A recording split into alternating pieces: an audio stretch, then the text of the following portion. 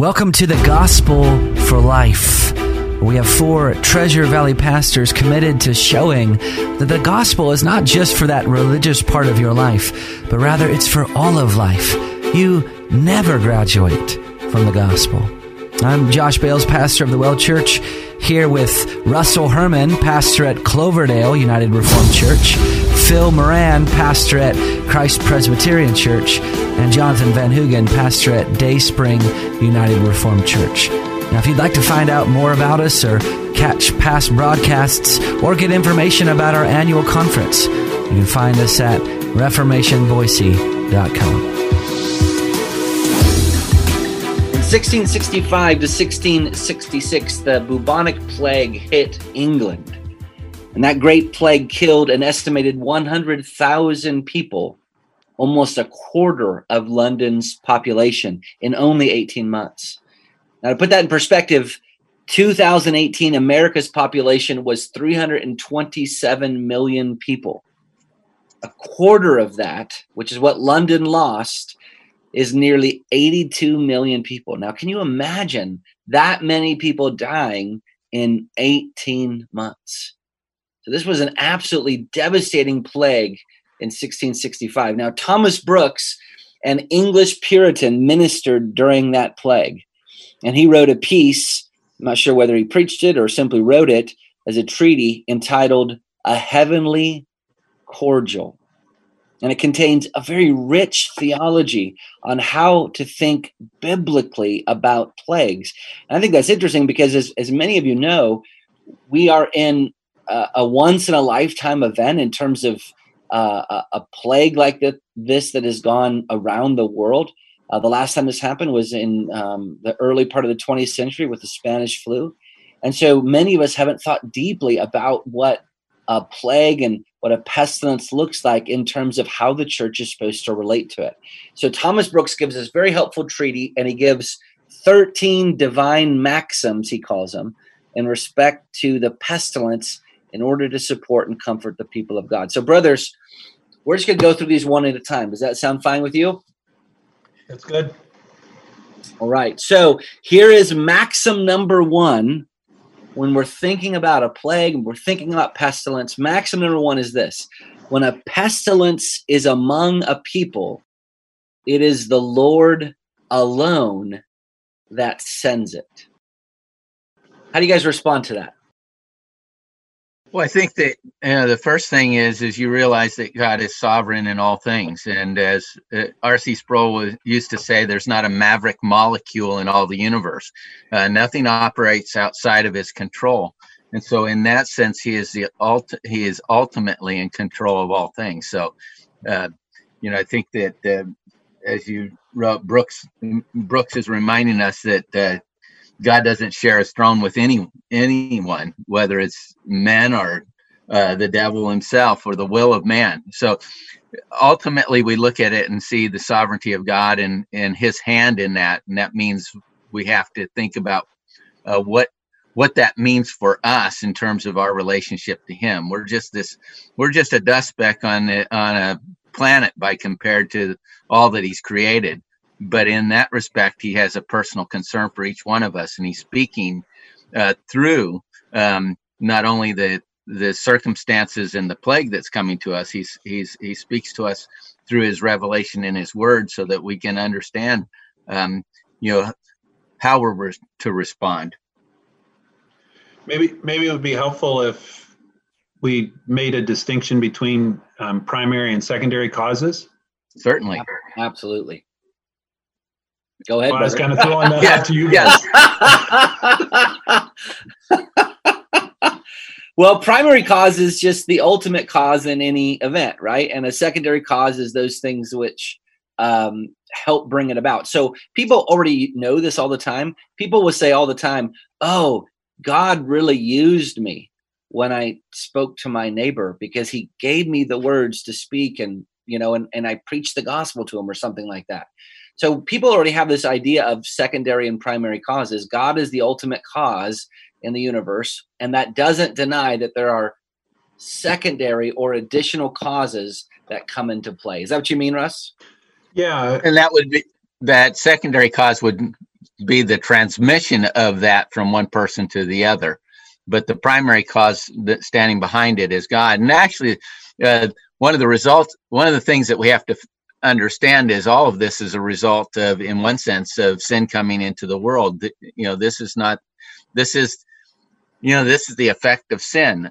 Every sickness that we have, every disease that comes in is the effect of sin in our world. The original sin, the sin that the sin that of Adam that has fallen upon all the human race. And this is why creation groans, because creation itself suffers from the effects of the sin of our first parents. So we don't just have the effects of sin. All of creation has been marred, and viruses are part of that. It just, sometimes we can become so scientifically minded that we forget about the primary cause. And so I get the science, at least in part, behind what's going on with the virus and the spread of the disease and all of these things. But sometimes we can be so analytical in a scientific way that we forget and, in essence, negate the primary cause. We forget to think about that it's God that's ultimately the one that, as Thomas Brooks said, it is the Lord alone that sends it. Yeah. It reminded me of a passage from Isaiah 45.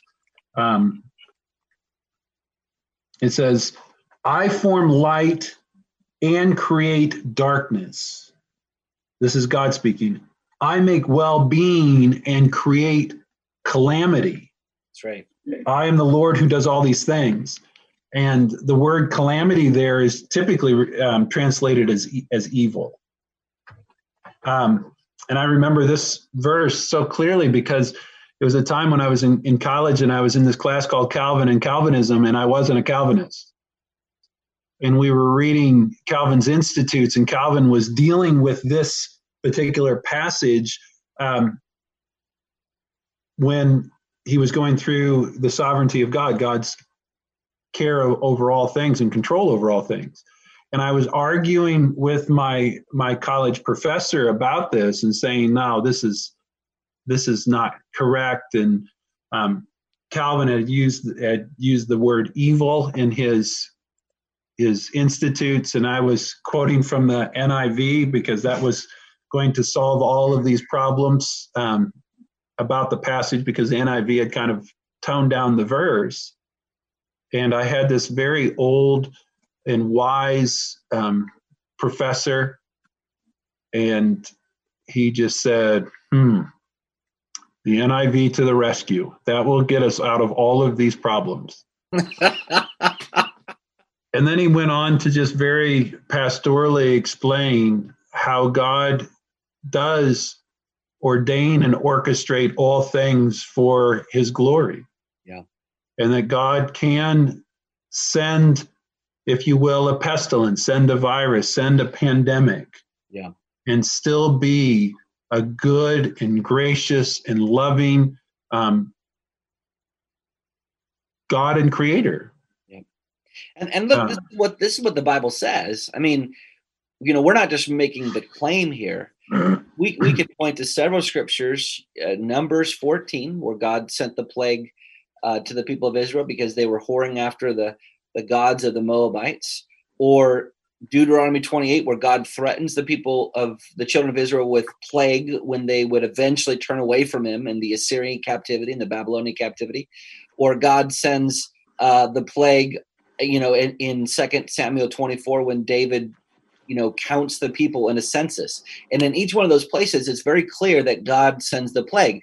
But Russ, what you're saying is that the Bible also says that the Lord's mercies endure forever. The steadfast love of the Lord endures forever. His mercies are new every day. He loves his creation. God so loved the world. Both of those things are true. They're not at odds with one another in the mind of God, and neither are they odds in terms of the pages of Scripture. I think this goes back to something Jonathan said earlier. If God is only the God of the good and not the God of those things that we dislike, like a pandemic, Is that a world in which we want to live? So the pandemic is outside of God's control. He's not the one that sent it. So then and that begs the question, who then is in control of those things? There's only so many choices, right? That's right. Either Satan is in control of it, which then we have a dualistic universe where there's two ultimate causes, two ultimate powers, or evil men are in control of it, or it's left up to chance. I mean, those are not comforting alternatives. And they're not biblical alternatives. And I think that's where Jonathan quoting R.C. Sproul is so important to remember. There isn't is it a rogue molecule in all of the universe? All things are underneath God's sovereign care.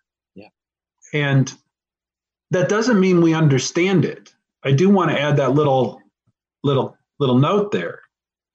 I don't understand the mind of God. I don't understand his purposes in why he brings about what he brings about. So I'm not going to try to claim I know exactly why he sent the pandemic. I don't know. I can find biblical principles of possible answers.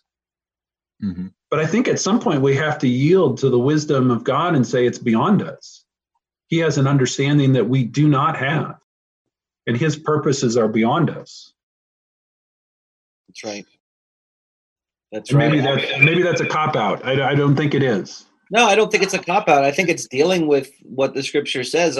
We subscribe to a confession here at our church, the Westminster Confession of Faith. And the Westminster Confession of Faith is very careful to say that God is not the author of evil.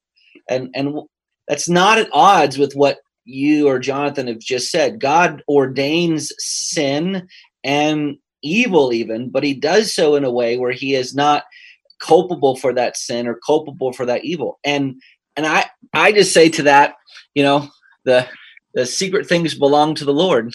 Yeah. Deuteronomy 29:29. The secret things belong to the Lord, but what he's revealed belongs to us and our children forever. There's some things we just don't know. We don't know the mind of God. Your thoughts are not my thoughts, says the Lord. So there are some things that we won't know, that we just simply have to trust him. Yeah. But it is important to acknowledge this point. This is not just a theological or scholastic point, acknowledging God's sovereignty. At the end of the day, when we look at this pestilence, this coronavirus that's hitting not only America, but the world right now, God wants us to acknowledge that he is king over that as well.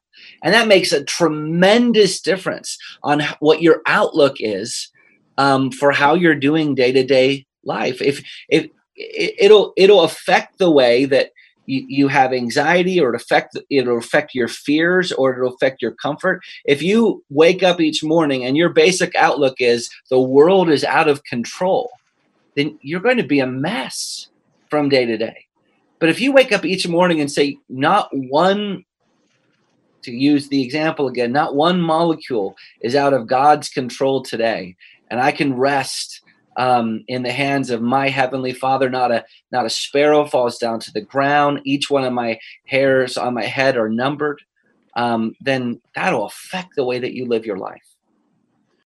Jesus in Luke 13 has this interesting situation that I will not talk about now because we are running out of time. So I'll leave that for another day. Well, what parting words would you want to give to our listeners, Russ?